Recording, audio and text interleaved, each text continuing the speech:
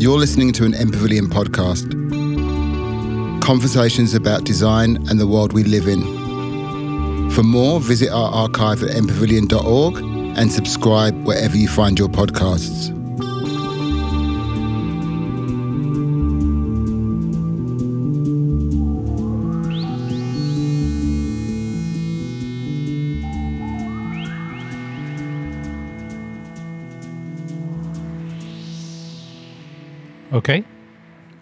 Okay, very good. Well, first of all, thank you everybody for coming. We'll start with acknowledging that we're here on the unceded lands of the custodians of this part of Melbourne, the Wurundjeri of the Kulin Nation, and we want to pay our respects to their elders, past, present, and those emerging. And also to acknowledge that as design professionals, we acknowledge and understand the traditional caring that has taken place of the environment as part of the tradition of our Indigenous peoples, and to welcome all Indigenous peoples and Torres Strait Islanders who might be witnessing this event today. Thank you all for coming. This is going to be a fairly informal talk. It's an opportunity at the Melbourne School of Design and the Faculty of Architecture and Building and Planning at University of Melbourne. We've invited Matthias Sauerbruch from the practice of Sauerbruch Hutton in Berlin to come as part of the Dean's Lecture Series. But the opportunity is also to work closely with one of our dear partners, which is MPavilion. Sam Redston, who's the CEO, is here, who we thank very much for helping to facilitate this engagement. But you know, having the MPavilion here in Melbourne, and particularly this version, number 9 of the MPavilions, is a great opportunity to be able to just have a public conversation. Matthias will be speaking on Tuesday night at the University of Melbourne about projects from Sauerbruch Hutton, particularly around some of the issues around climate change and climate adaptability in architecture and responses in architecture. But I really wanted to have the opportunity to talk to him about the projects that his practice has done around color, because I can't think of another architect and architectural practice that has been so both exploratory but considerate of how architecture and color work together. Not color as an applique, but color as a fundamental design constituent of how designs are developed and processed. And so really it's very informal, as I said. We've got some images that Matthias has put together. He'll sort of flick through some of them. We'll have some comments. We'll ask if anybody in the audience wants to ask or raise any questions with Matthias or make any comments about that. But it's, I think really from my point of view, I'm just here, I love the work, but I probably don't understand it fully. And so I'm here to learn from Matthias in terms of how they make certain decisions, what the relationships are, how those choices within color emerge, but also what kind of effects spatially, programmatically, environmentally, and so forth are there as well. Matthias Sauerbruch is, as I said, a founder and director of Sauerbruch Hutton Architects from Berlin. Matthias and I first met probably about 1983-84, when Matthias was still a student at the Architectural Association. I had just begun to teach there. And within the year, Matthias and his partner, Louisa Hutton, both graduated from the AA Diploma School. And they also began to teach at the AA in the first year section.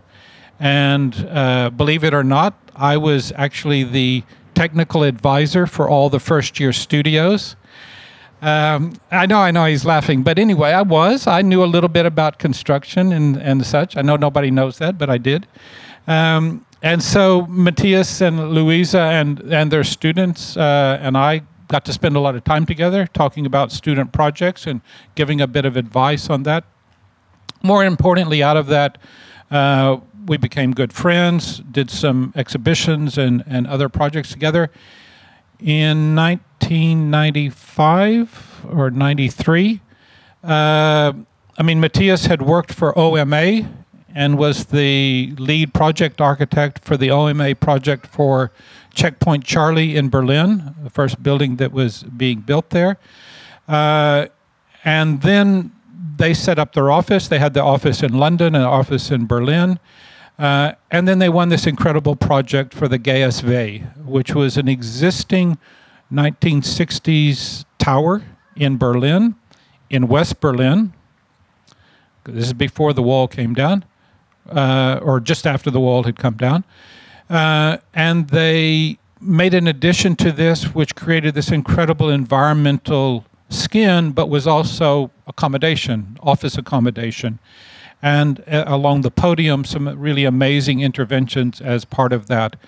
Incredible project for sort of the office, and that established Sauerbruch Hutton, really eventually just in Berlin, because that's where all the work came from. And there's a whole range of projects which you'll see in some of this. But just to get back to the point to a certain degree of this conversation, it partly begins because of this. So this is I think this is the first project that Matthias and Louisa did, which is actually their house in North London, Ladbroke Grove, if that's right, Notting Hill, Ladbroke Grove. And I remember this because I was fortunate enough to stay there for a few weeks when I was in between residences, and I had never spent time in a house, in an apartment, in a residence that was so colorful. But it was color that was more than just flash or wouldn't this be interesting, or the color wall, the feature wall. This was a really intelligent use of color throughout the whole project. And I just remember how profound that was. And then in the work that's emerged from Sauerbruch Hutton, that sensitivity to color has emerged in their commercial, their cultural buildings, their institutional buildings, and so forth. But I want to begin there, Matthias. Can you just give us a little bit of a background about both how you and Louisa work together?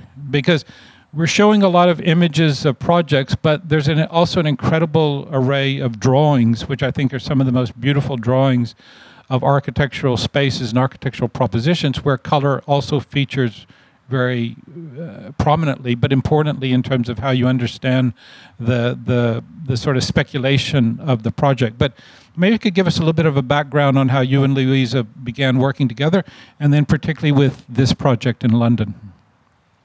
Thank you for your nice introduction, Don. And yes, I mean, Don asked me to put together a few slides to talk about color, and I have to admit we don't normally like to talk about color in architecture without the architecture, because, I mean, normally it's an integrated affair, also an integrated design and so on and so forth. But as there will be this lecture on Tuesday where I'm going to go on at length about climate change and urbanism and all of these kind of issues, here you get a sort of preview, if you like, with this seen through this kind of focus of color in space. Well, Louisa Hutton and myself, we met at the AA, as Donald already mentioned, and we lived in a house in Notting Hill, which was one of the typical Victorian London terrace houses, which are under conservation order as a whole, and you cannot really change anything in its exterior. You can only upkeep it, but you can't do any interventions. And of course, we've been studying, I don't know for how many years have we been studying, 7 or 8 years or something like that, and we were burning to do something, to build something, to kind of design something, and so on and so forth. And as we were in this kind of apartment, we were thinking of, what can we do? And the obvious thing is that you can make interior interventions, and you're fairly free to intervene with whatever you feel is appropriate. But of course, there were also budgetary limitations, and we didn't have that much money to spend. And so it was, in the end, it was the furniture and the kind of few kind of little interventions like the staircase and so on and so forth, which we ventured to do. The major piece was maybe the roof, which I'll come back to. But I mean, this drawing, I mean, that's the other thing. Don mentioned this already. We had been practicing architecture in inverted commas through drawing. In other words, both the AA and also the school where I had been studying before in Berlin had a kind of great tradition of drawing. And we, at the time, there were no computers yet. We were doing everything by hand and also with a brush. And we were sort of making these let's say, explanatory drawings, or maybe also research type drawings, searching drawings, which are trying to tell ourselves and obviously whoever was interested in it what we were looking after. And this is a drawing which basically shows all the, I mean, it's a bit difficult to understand if you don't know the building, but it shows all the plans and all the interventions, and it's hopefully kind of catching the spirit of trying to refresh this kind of relatively stuffy architecture that we found. And these are some of the images of the time. I mean, as you can see, it's all minor interventions, including some big kind of piece of furniture, which I think Luisa had inherited from her grandmother, which was too large to move, so we built around it. And I guess the pièce de résistance, in a way, was the top floor, where, as I mentioned, we somehow semi-legally, I guess, kind of installed a glass roof. In other words, we took the roof off and we replaced it with glazing, so that we had the open sky above this relatively small space. It's about maybe 45 or so square meters, the whole floor. And for us, that was not just a way of making a kind of interesting living room for ourselves, or kind of we were living and working in there as well, but it was also an experiment, obviously, in the relationship of color and space. We were, in principle, kind of trying to expand, if you like, the visual impact, expand the kind of perception of the spaces that were obviously physically totally limited. I mean, there's a 4.50 meter wide gap between two party walls. There's not much going on in between that, and it's maybe 9 meters in the other direction. So we were sort of through precise color contrast, we were trying to give the impression of a larger expanse of space, kind of a certain, let's say, ambiguity of its limits. And this is, again, an effect that we were trying to reflect in drawing. Here, obviously, with the orientation to the sky, this room is, I mean, there are small windows with views, but the views are not particularly significant. The big impact is the sky, which, of course, as you can imagine, at night and certain sort of sunset and summer and so on and so forth. It's a very dramatic screen that is somehow dominating the space, and everything somehow circles around it. But we were trying with these kind of color fields, trying to dissolve, if you like, the physical, rather banal envelope of this space. And to some degree, that was very successful, and for us was a good testing field. And just for those who are not so familiar maybe with color in architecture, I mean, I just mentioned a few references. I mean, these are literally about 100 years ago, the drawings by Theo van Doesburg and Cornelius van Esteren is the style group, which were experimenting with what later on was kind of labeled to be neoplasticism. They were kind of experimenting with the effect of darkness, lightness, color, hue, and so on the visual, on the perception of three-dimensional objects. First of all, in drawings, but then also in actual buildings. But this is another artist, El Lisitsky, and one of his so-called prune or brown, whatever you want to pronounce it, spaces where he was again trying to do a sculptural intervention which would somehow dissolve the limitations of a very kind of modest gallery space. So Ledbury Road in a way was a kind of very practical application. We also had to accommodate our socks and our shoes and a kitchen and all those things. This is more of a kind of art project which is free of functional requirement, and the thing that was maybe is closest to this type of exercise is an intervention which we made much later in a gallery in Berlin, where we changed an existing space through the intervention of colored fields painted directly onto the wall. And as you can see, through the kind of composition of darker and lighter, of different colors, cooler and warmer colors, we managed to dissolve the perception of, again, a relatively limited environment, literally kind of making you feel a little bit seasick, if you like, a little bit uncertain about the limitations of that particular space. The idea was, in a way, to make you aware of your own perception, if you like. I mean, as you were maneuvering up and down this staircase here, you were a little bit uncertain about yourself, and you kind of, and it somehow threw you back onto your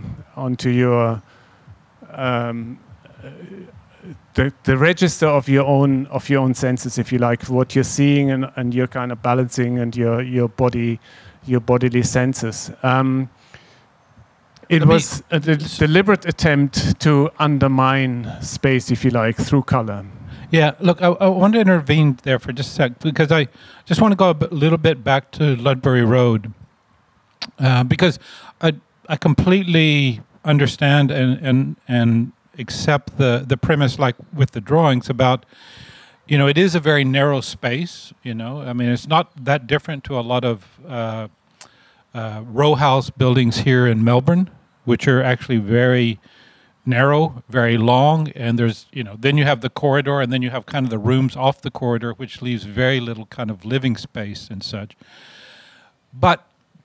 And so I think, I mean, it makes complete sense to me in terms of your use of color to try to give a sense of expansion of space, which I think it does. But I would also say that the colors that you have used, like in this image here, are incredibly evocative of something other than just expansion of space. I think, historically, at least in my architectural education, the one architect that does seem to come up in terms of this kind of quality of use of colors is someone like Barragan, Luis Barragan. And, when I saw the first images, the first photographs, the book that came out on Luis Barragan, it was like a kind of revelation that you could use colors in such a way that the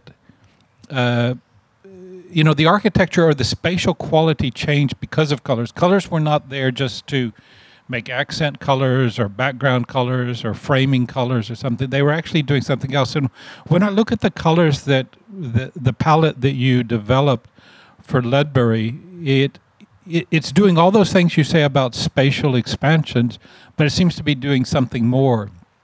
And so when you then show the next project, which is really much more kind of articulation of how color changes how you understand surfaces and edges and different relationships, I'm just interested a little bit on how those colors at Ledbury emerged, because it's quite a luscious palette, you might say. I mean, at least for me it is.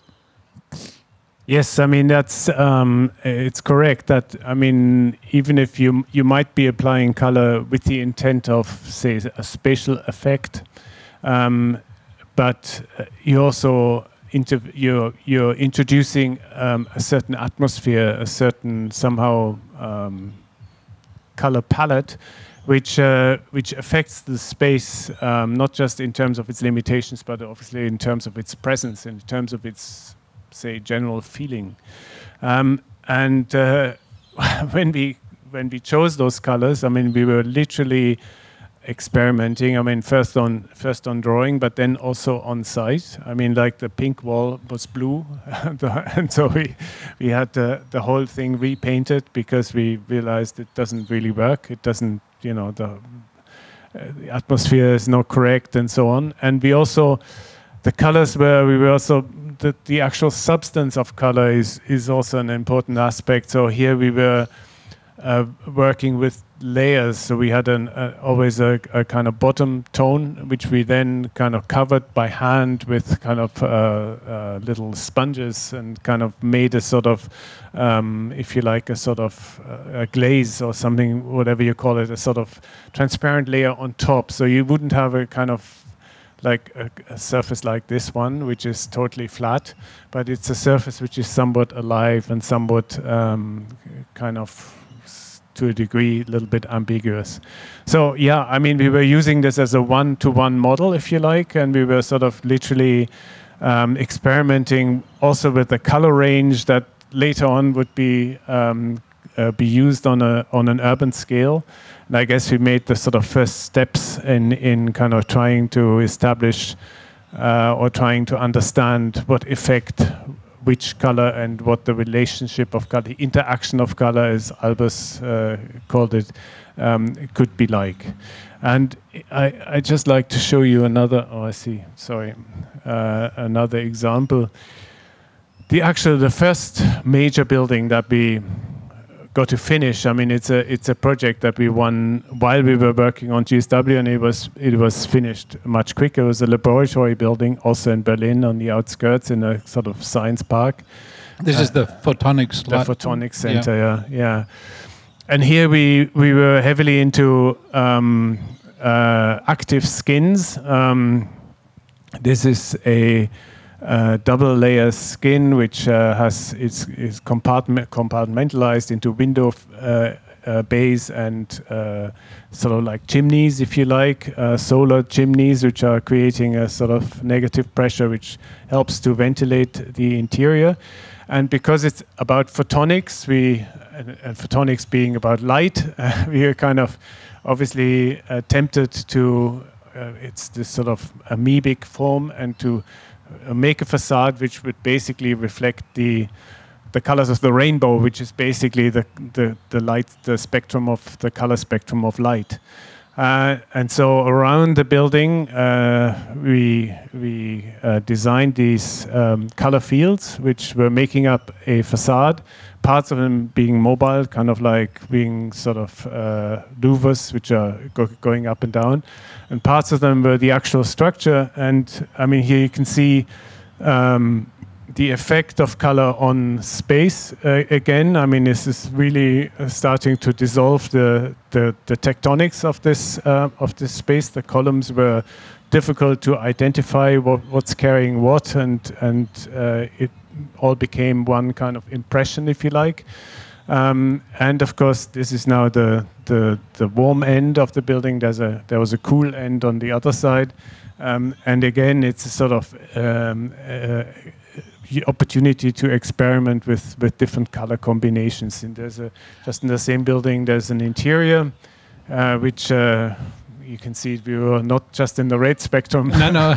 But I wanted, if you could go back to the image before, because one of the things I'm interested in, so in the Ledbury apartment, which right. I was lucky enough to live in for a few nights and stuff like that, I mean, you feel that kind of quality of the choices of color and how they work off of each other. Because I mean, at the end of the day, it's not just, well, this is a white wall, and then there's a color here, and there are colors against colors and stuff forth. And between one level and another level, there are changes and stuff. Here in the photonics building, both as a laboratory, but also there are lots of different people using it, and I would say there's a fairly banal discourse about color in architecture, which often relates to warm colors versus cool colors, colors that are calming colors. So you use color because it's going to calm people down in a hospital or something, or you use other colors to make it a bit more vibrant. And so I'm interested in the conversations that might have emerged when you were designing this institutional, scientific-based building and the people who used it, or the conversations that emerged after it was finished and what came out of that. Well, the thing about color in general is that it provokes emotion somehow. I mean, people are not ignored. A colored building is barely ignored. People will recognize, they will remember it, they will react to it, I mean, positively or negatively, which is one of the assets, but also one of the problems, one has to say, of color in architecture. And in this particular instance, we were ready to be abused for what we were proposing and what we were executing. I mean, this basically the tenants. It was built by a kind of, if you like, management company, and the tenants were only getting involved once everything was more or less finished. But we didn't have any negative comments from the mostly scientists or technicians into kind of physics and so on, so optics and so on and so forth.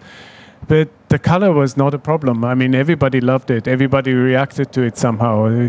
The one thing that was quite funny, we had a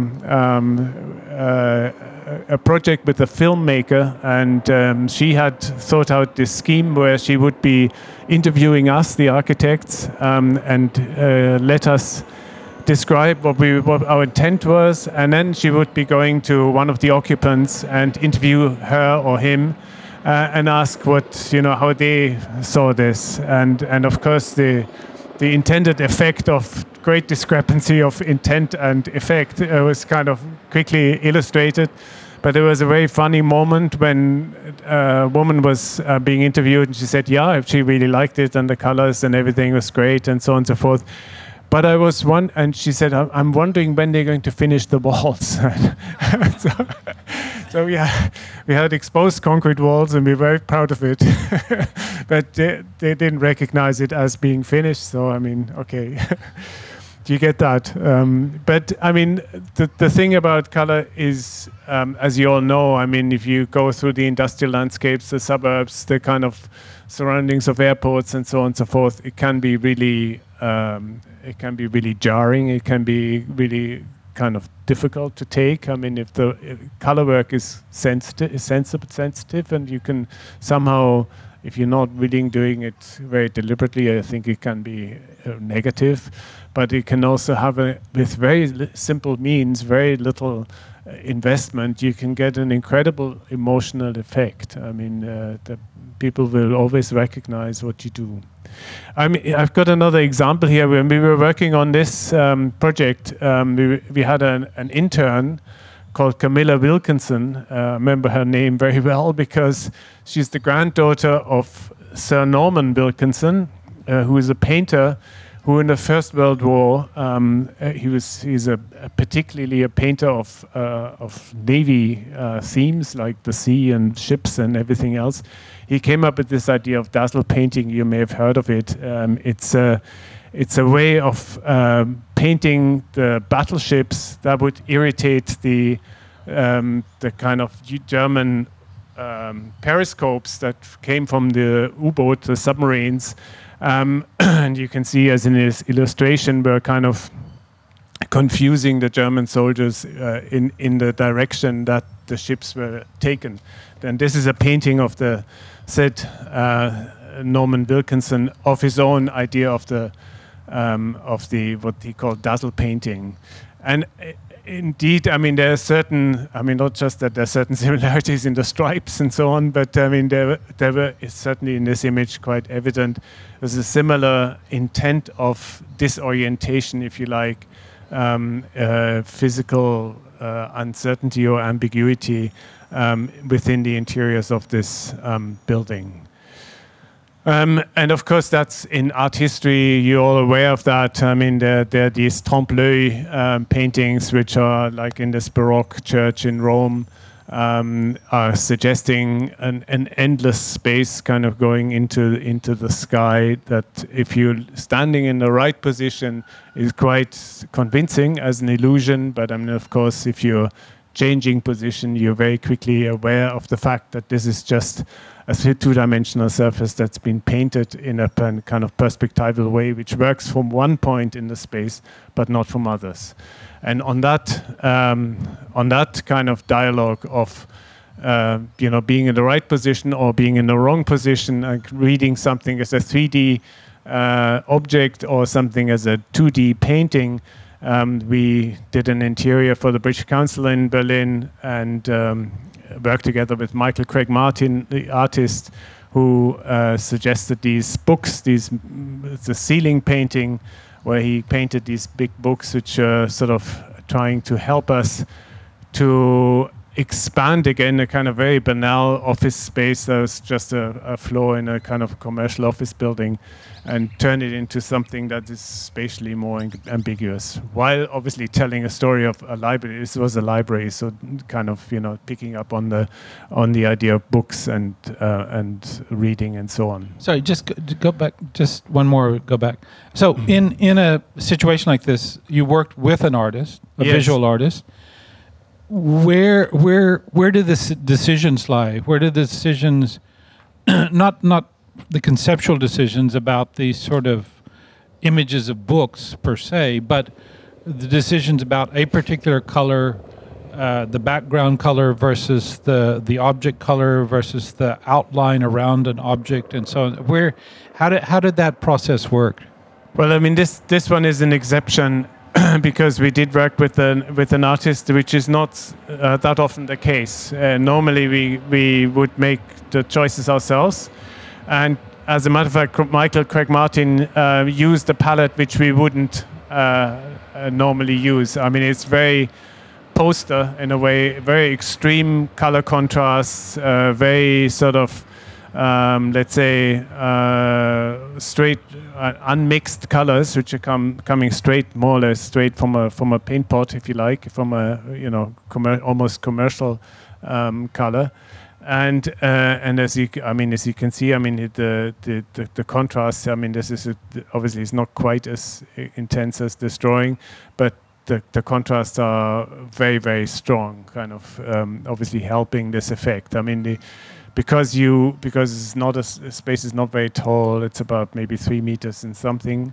You need to have a certain distance, and the extreme contrast helps a lot. But as far as we are concerned, our kind of color, say, finding process is normally a laborious kind of quite lengthy process, which lasts a certain period. We kind of start off with first ideas and sketches and drawings, and then maybe make models, paper models, and so on and so forth. And then eventually, when it really comes to defining the precise color, we have to make one-to-one models. I mean, there are quite often the actual colors are mixtures of different, like we use the NCS color system, and so sometimes they're mixtures of certain hues.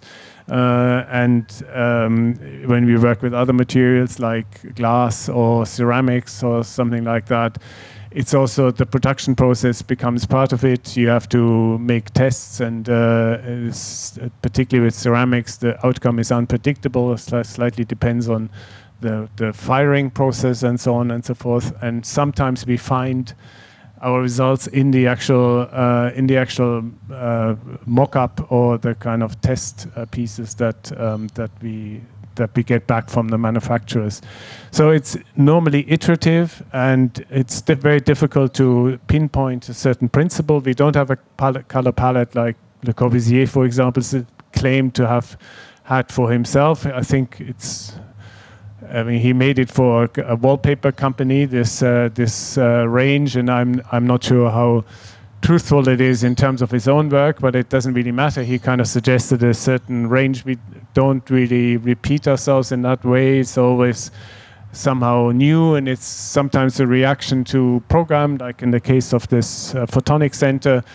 We have one or two cases where we reacted to a corporate image, like for example we did a headquarters tower for the German Automobile Club, which is their CI is red and yellow and black, And so we were trying to do something with yellow, or it's quite often it's also to do with the context. Like if you're facing a park, you maybe don't want to necessarily highlight the contrast between park and building, but you kind of try and make it blend in, so it's a green range. And then in other cases, it's facing brick buildings or whatever. So you kind of pick up that red range in a certain. And in principle, one can say, I mean, there's no such thing as a bad color. I mean, there's no. You may have your favorite colors. You may say, I don't know, I like blue or I like pink or whatever. And so therefore I don't like green, but you can't really say it's really depending on the relationship between colors, and that's. And is that because I mean I was trying to allude to that a little bit earlier, where we're often told, that certain colors evoke certain emotions, and therefore you wouldn't paint this room yellow because that's too exciting. You need to paint it green because that calms people down. I mean, this sort of psycho-emotional relationship, do you pay any attention to any of that? Or it's really coming from the experience of how you've employed certain colors and the consequence or the effects of some of those? I mean, the simple answer is not really, not consciously. I mean, we would never argue you have to make this room yellow because that's going to make you happy or something like that. But in a complicated way, we are because it's going through our intuition in a way. It's we're trying to simulate the situation as much as we can in terms of drawings, in terms of mock-ups, in terms of models, but then also one-to-one samples in the space. And we, in the end, making our decisions intuitively, even though we're discussing it and we're kind of debating it, making variations and so on and so forth. In the end, it's an intuitive, like an artist in front of a canvas or so. We're deciding what we think is the best solution. We're also not following any particular color theory as you like, because you must be aware that there are plenty of color theories. We are also aware of them, we're studying them, but we're not following it like a sort of recipe, but it's really a reaction to sight and program. And let me just see. I mean, these are Josef Alber's paintings, and I've got them here because his book Interaction of Color is basically specifying what exactly what I was trying to say in my words, in simple words, which is that it's about the relationship of colors amongst each other. So you can see very well if you kind of compare these three paintings, which are essentially the same. Just because of the choice of color, you get a totally different spatial effect and also a totally different kind of atmospheric situation.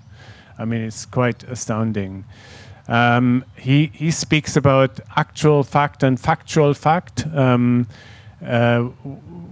What he means is actual fact is what you see and what you imagine to be seeing. I mean, you're looking maybe into a kind of what looks like a corridor, or you're looking into a space that is layered in 3 layers maybe.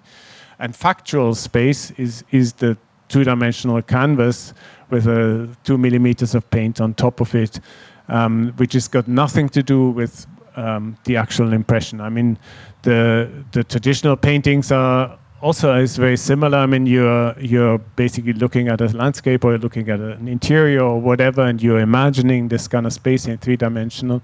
In 3-dimensional, in reality, it's a 2-dimensional surface. And his theory reduces this onto the mere color, onto the kind of the value and the kind of lightness of color effect, and he's been exercising this in his own kind of relatively endless sequence of what's called homage to the square, and of which I have 3 examples here.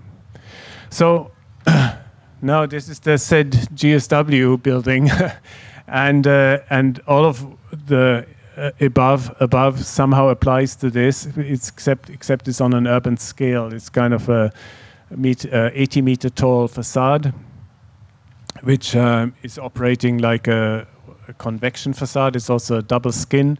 It's allowing for natural ventilation of a high-rise building, which is not very normal. It's a controlled natural ventilation. Normally, if you open the window, all your papers are flying around. If you open the door, the window shuts very abruptly, and you could kind of hurt somebody. So, I mean, this is very controlled because of this double space, and that in itself again has flaps at top and bottom, so that the airflow is very slow. But what we were trying to do here is two things really. One is what you were talking about. It's about atmosphere. I mean, those of you who've been to Berlin, this was very close to the wall, very close to Checkpoint Charlie, in an area of town which at the time, this is like 1990 really, the conception, and it was finished in 1999. It took a long time to be realized. But I mean, it was in an area which was totally depressed. It was really neglected, and 89, the reunification, the kind of fall of the wall changed everything for this area as well. But at the time when it was conceived, it was still very depressed, and this introduced a totally different kind of tone and note to an urban site. It really turned it into a somehow optimistic sign and a kind of symbol of the renewal that came along with the reunification. But in terms of the actual surface, what we were trying to get at is to create a certain plasticity, a kind of relief, if you like, to suggest a facade which has a certain depth, which in actual fact it had. But I mean, it was only a meter depth, which on the scale of a building of this kind of size is not very much. And so making the colors darker and lighter and introducing a certain degree of differentiation between cooler and warmer colors helped to create this sort of fur, if you like, this sort of, facade that had suggested plasticity, almost like maybe traditional facades, but obviously on a slightly more abstract level. Here you can see how it actually works. It has shutters as sort of solar protection within a 1 meter deep layer, which is operative. So every person, every desk, you can open and close, so the building constantly changes. Sometimes it's totally open. You don't see many of the colored shutters, and sometimes like that, when the sun hits the west side and the sun hits in the afternoon, then it kind of, if you like, blooms. The building kind of changes entirely. But just before we go too far, if you go back just a couple of images, like there, I have two comments or questions. Right. I mean, one is, you're not seeing it, but everybody else is looking behind you, not just at the screen, but at the downtown of Melbourne. And right. It's fairly monochromatic. Yes. If not exclusively monochromatic, primarily gray and such. So one question relates to the kind of polychromic quality that you brought, and the degree to which not only was this addition to an existing 60s tower, but also bringing color into the city, which, certainly if you looked at Melbourne, you would think nobody would imagine having color in a high-rise building.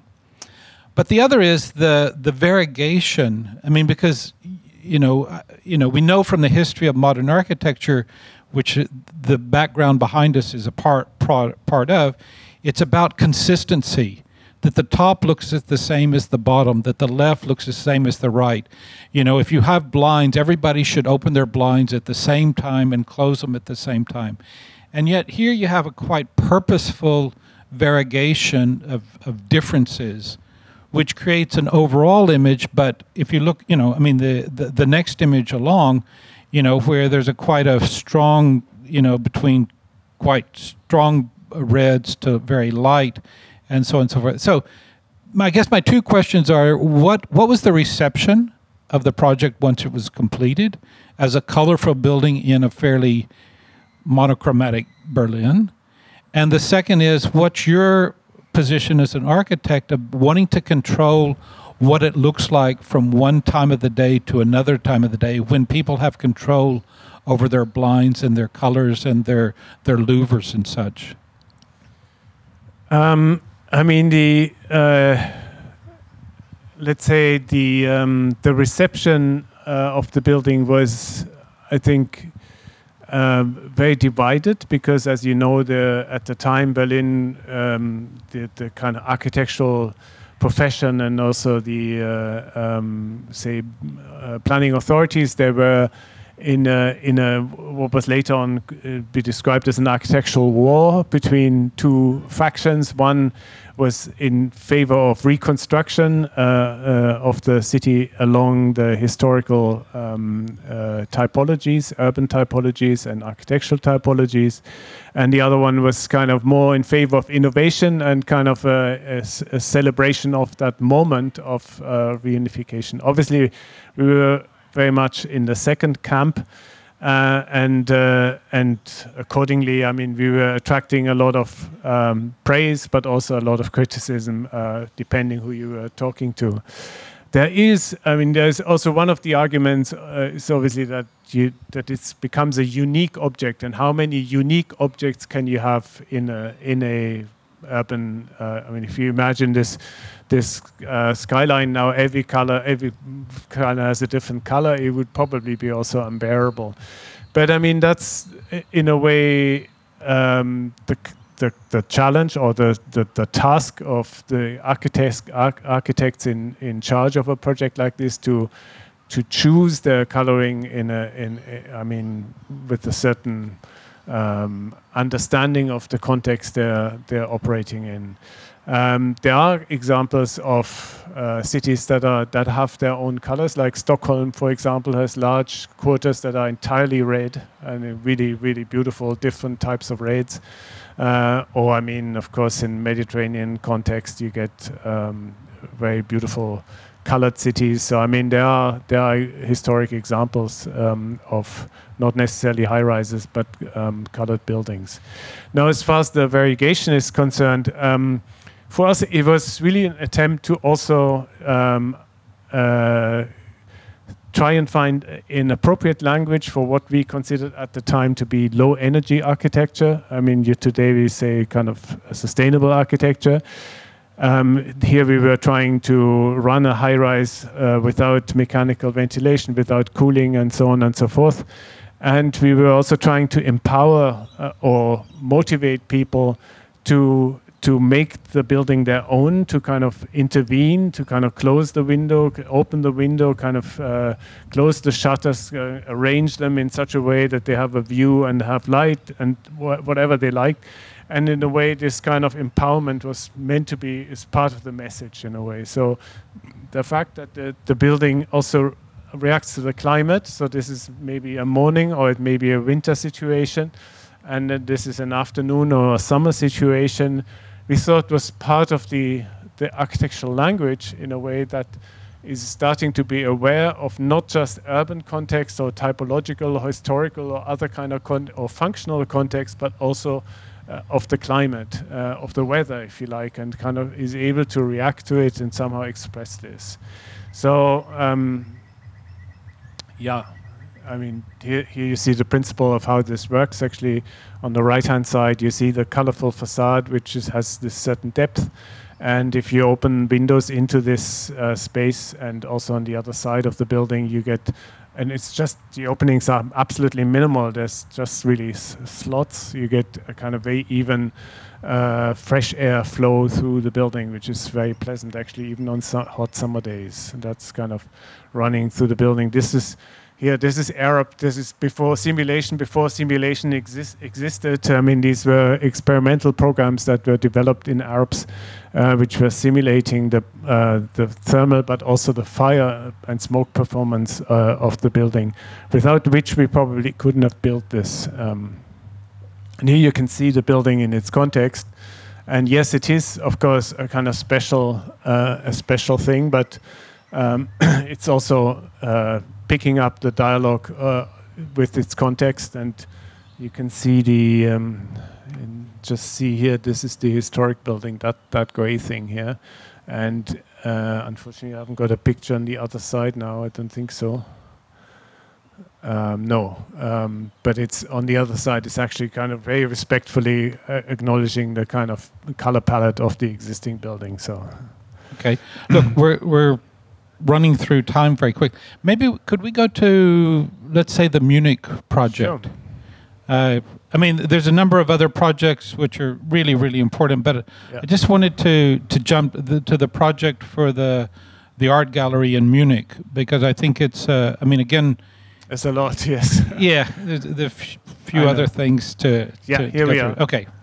Maybe you could just say a little bit about, because this is an art gallery in Munich, and obviously there's the organizational planning in terms of how the gallery works, in terms of how the various galleries you move through, and so on and so forth. But there's a lot of use of color on the facade with these ceramic pieces and stuff. I'm interested in both at what point that came into the project in terms of your development, at what point as a reaction to the client of having an art gallery that had a specific kind of coloration or color to the public domain, and what the kind of conversations around color as part of the building, as part of the building fabric was relative to the programmatic uses and the internal uses of the galleries and so forth. Yeah, I mean, first of all, it's an art gallery for a particular collection, which consisted mostly of 20th century painting, mostly American painting, and so therefore it was clear that the envelope of this building wouldn't have many windows, because you really want to have very controlled, preferably top light. If you're into daylight galleries, and we were into daylight galleries, and the views out, and particularly the light in from outside, has to be very controlled. So it would be clear that we would have large areas that would be, basically blank walls. And there was obviously, it's in the middle of Munich. It's in a very popular district, which is a sort of originally neoclassical district, quite badly damaged in the war, and this has all this kind of nice residential buildings. So I mean, it was clear that we couldn't kind of make let's say a concrete wall, even if it's beautiful, fair-faced concrete with a Tadauando kind of hint. You're not trying to suggest what might be here a year from now. Yes, exactly. And that wouldn't thrill people, was the suggestion anyway. And so we were, from the competition, we were thinking of color, and we were actually interested in the perception of the building from different distances. And we were thinking in the competition of glass, as we had been working with glass before, printed in with kind of some kind of dot or line or some sort of translucent, or not translucent, partially opaque sort of layer. And then we were thinking of having a second layer behind, which would then kind of mix. If you have, I don't know, yellow and blue, say blue in the background, yellow in the foreground, you will, from a distance, you will see it as green, right? And then you come closer, it sort of starts to fall apart into the two components. That was the plan. And then we made mock-ups again. We kind of made one-to-one models and so on and so forth, and we discovered that this really doesn't work, because the front layer kind of casts a shadow onto the back layer, and also if you're working with glass, it's reflective. And even if you don't use museum glass, which is incredibly expensive, you still get so much reflection that this idea doesn't work. And what helped us a great deal is actually the fact that something that we had somehow ignored, but was part of the competition brief already, namely that the neighbors, people opposite on the other side of the street, had complained about this competition. There was a big debate amongst the stakeholders, and the result of it was that the competition brief asked the museum to create a facade that would be sound absorbing, so that there would be no sound reflection onto the opposite side of the street, because the neighbors were totally against this museum because it blocked their view, of course, and so on. And in the end, the rationalization of their discomfort with this intervention came down to sound. And so the brief was make a building that's sound absorbing, right? A facade that's sound absorbing. And what we ended up doing is this. We had a double layer facade, and if you look closely, you'll see that the back layer has mini perforations and actually has a sound absorbing layer behind. So it's a little bit like what you find on motorways or something, where to protect residential areas or something like that. And on the front, we have a sort of, if you like, decorative layer, which is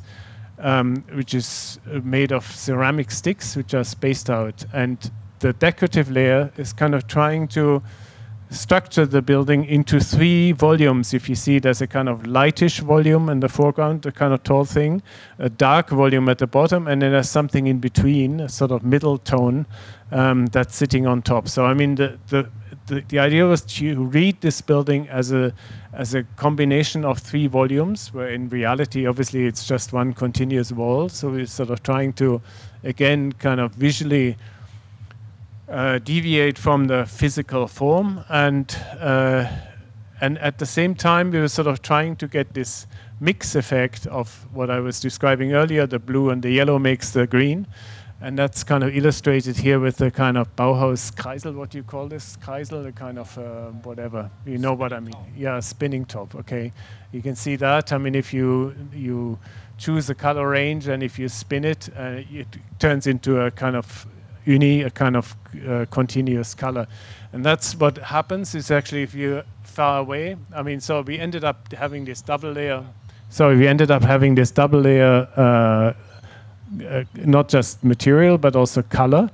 And from a distance, it kind of more or less reads as a slightly changing, but more or less uniform surface. And the closer you come, the more you realize that it's made up of several layers. And now if you change in relationship to the surface, you also sometimes see the front layer. And if you look directly onto the facade, you see the back layer being folded metal with the mini perforations for the sound absorption.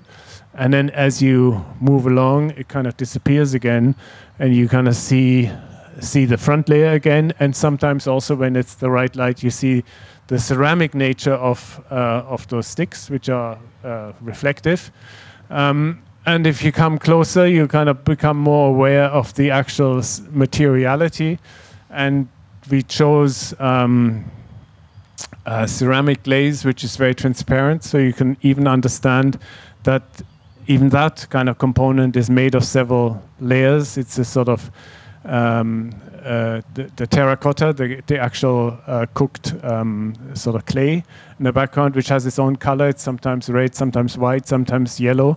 And then it has a kind of layer, a kind of glaze layer on top. So you end up having, and that's very difficult to explain in photographs, you end up having a surface which is almost like some kind of fog, or it's sort of insubstantial, because you don't know exactly where to focus, on the back, on the foreground, and even the closer you come, it becomes more and more also a material attraction, something that you want to touch. As a matter of fact, as I was telling you, something that people want to take home, unfortunately, as well. You were saying that the problem is people are actually stealing the pieces of ceramic, and you have to replace them. We have a real problem then on the lower level. We constantly have to replace the sticks. So, but anyway, the whole idea is that it's something that works in movement. We talk of kinetic polychromy, that changes in movement and that kind of gains its aesthetic presence as you move around it. And of course, the clients were absolutely thrilled with it because it prepares you for the aesthetic experience that you have when you come inside the museum. So it's in a way carries the core message of the museum outside into the urban space and kind of somehow makes an introduction, an overture, if you like, to what's coming in the museum. Okay, that's fantastic. Look, we've been going for almost an hour, but we do want to open it up if there are any questions anybody has for Matthias. Jeff has a question here. Just wait for the microphone and put it close. Yeah. Thanks very much. Matthias, I loved the explanations and fantastic. I mean, I look over here at the city here and I think you should move here because we need lots of help because the buildings are very dull. So if you could, that'd be great. My question really is around how you form the idea of what the colours should be or will be with your client. I mean, you talked about some of the themes on GSW. You've sort of looked at the the red roofs, and there was a theme that came from there. And you obviously in the Munich one, you kind of worked through what you were trying to create there. But it's such a, if you like, big decision for a client what the ultimate building is kind of going to go and look like. And I'm just interested in how do you work with your client to come up with what the palette and the appearance is going to be? Well, generally we're open. We believe in some kind of integrated design. In other words, we're very early on inviting our consultants, obviously also users if there are users involved, and also our clients into the discussion about the kind of emergence of a design that's sometimes a bit difficult because many users kind of fall in love with your first idea and then you come 3 weeks later say, oh, well, we didn't really like that, we're now doing this. So you kind of say, whoa, I like this much better. So then you had to kind of have to argue and somehow, but these kind of debates normally help us as well to kind of either strengthen or question our own ideas, and to a certain degree it's similar with color. Certainly inside the office we have an open debate on which direction to go, and it's, as I explained earlier, it's a lengthy process. I mean, these are now ceramic examples, and you can see the NCS kind of little cards, which we gave the ceramics people, and then they make the glazes for us, and they try to hit it. And as you can see, I mean, look at this, for example. Look at this one here. I mean, they're not all, well, it's not so easy to, but I mean, here it's too dark and so on and so forth. I mean, the results are a little bit unpredictable because it depends on temperature and the exact mix of the pigment and blah, blah, blah. But sometimes what they come back with is nicer than what we asked them to do, right? So then we kind of start to, rearrange the colors according to what they sent us. And this is a kind of process which we then also, we mock up. I mean, this was like we had 2 mock-ups in GSW, because we've, not GSW, the Brandhorst Museum, we had one in an interior. And then we ended up, we have to see it on site with the actual daylight on that particular site. So we had it mocked up again, and then took the decision on the basis of that. And that, of course, is visible to anybody, and even the people walking past comment on it, and so on and so forth. So we kind of try and keep ourselves open to comment, and if possible, kind of create the feeling that everybody who's involved in the process is also part of the decision in a way. Anybody else with a question? There's one over here. Hamish? Thank you for that. A mock-up, it's making me feel envious. In Australia, a mock-up is usually the first piece of the facade that they're going to put the rest on anyhow. That's not really a mock-up, it's just a start. But the question is, in your experience with colour, architect, we've got a very bright copper-coloured sports centre down here, a bright gold convention centre. The outside of the building is going to be tricky, but we've always struggled with colour on the interior. Every carpet ends up, from the user group, grey. Every wall ends up being grey. Do you have the same issue finding that the exterior facade and the interior colours from a client group are the same, or do you find one of them easier to convince? Unfortunately, interiors we don't always get to do. I mean, it's obviously commercial office buildings that are being fitted out by others, or possibly fitted out by others. Let's say the kind of proper interior jobs that really defines all the surfaces and so on. For us, are kind of relatively difficult to get actually. But I mean, in something like a museum, obviously we are defining every single surface, every single whatever, wall and floor and ceiling and so on. And normally, I mean, it really depends. But I mean, like this, for example, is in the interiors only the foyer has color, and then of course the galleries are totally neutral. I mean, we have a beautiful oak floor, and there's a sort of slightly off-white ceiling and so on. But I mean, it's generally very, very neutral in order to let the art kind of unfold, if you like, its aura. But in the foyer, for example, but we use only 1 or 2 or so colors together with natural materials, is not so difficult. I'm just trying to think of really colorful interiors. I don't think we've done really. I think it's in the interior the colors get very controlled, and if we work with it, if we can get to work with it. Anyone else? No? Oh, there's one here. Thank you for the presentation. It's really insightful because I think a lot of architects don't really look at colors nowadays.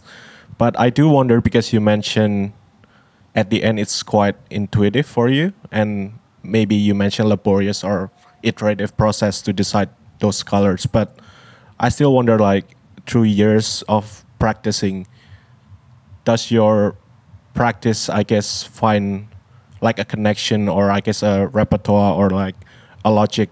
Because I guess in a way, is that intuition can be articulated in like a method almost, in terms of colors and its spatial effect, maybe not so much, because I think maybe in exterior it's like related to the context or to the effect that you want to achieve. But when it comes to like the spatial effect, maybe, well, unfortunately, I'm thinking mostly interior, or maybe in, for example, your photonic project.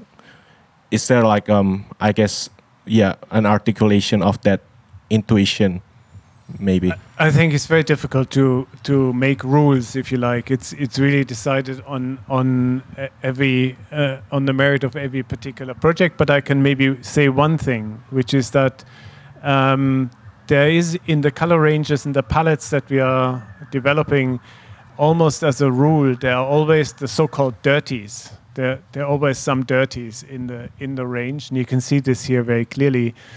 Some muddy colors that are not particularly anything. It's like, you don't know, is it gray, is it yellow, is it blue, or whatever, is it purple, something like that.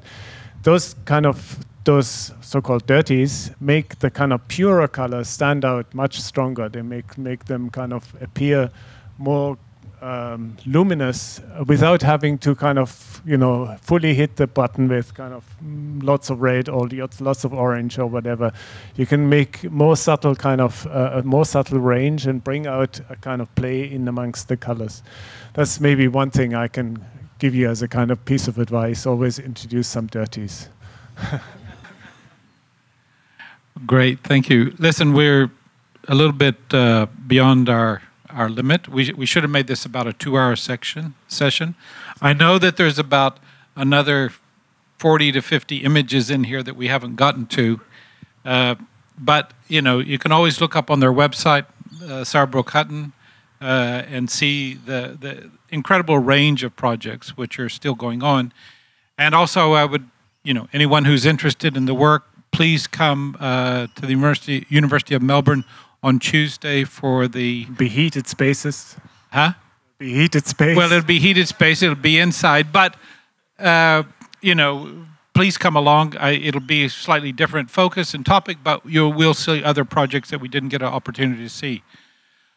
I also want to thank the M Pavilion for hosting this talk and this presentation in a colorful space. It's probably the most colorful M Pavilion that we've had, and it's fantastic that it's here and that it's still here and that we're able to use it. And I want to thank the M Pavilion for putting on the effort to make this all happen and for you to be here. I want to thank you as an audience for coming along on a typical Melbourne day when 37 yesterday, 21 today, if we're lucky. But we're here and participating in what MPavilion does really well. And then finally, I want to thank Matthias Sauerbruch, Sauerbruch Hutton. He just arrived about, less than 20 hours ago, probably about 18 hours ago. And he's here presenting and talking cogently, which I think is an incredible, really impressive to be able to do. And that's it. Thank you very much.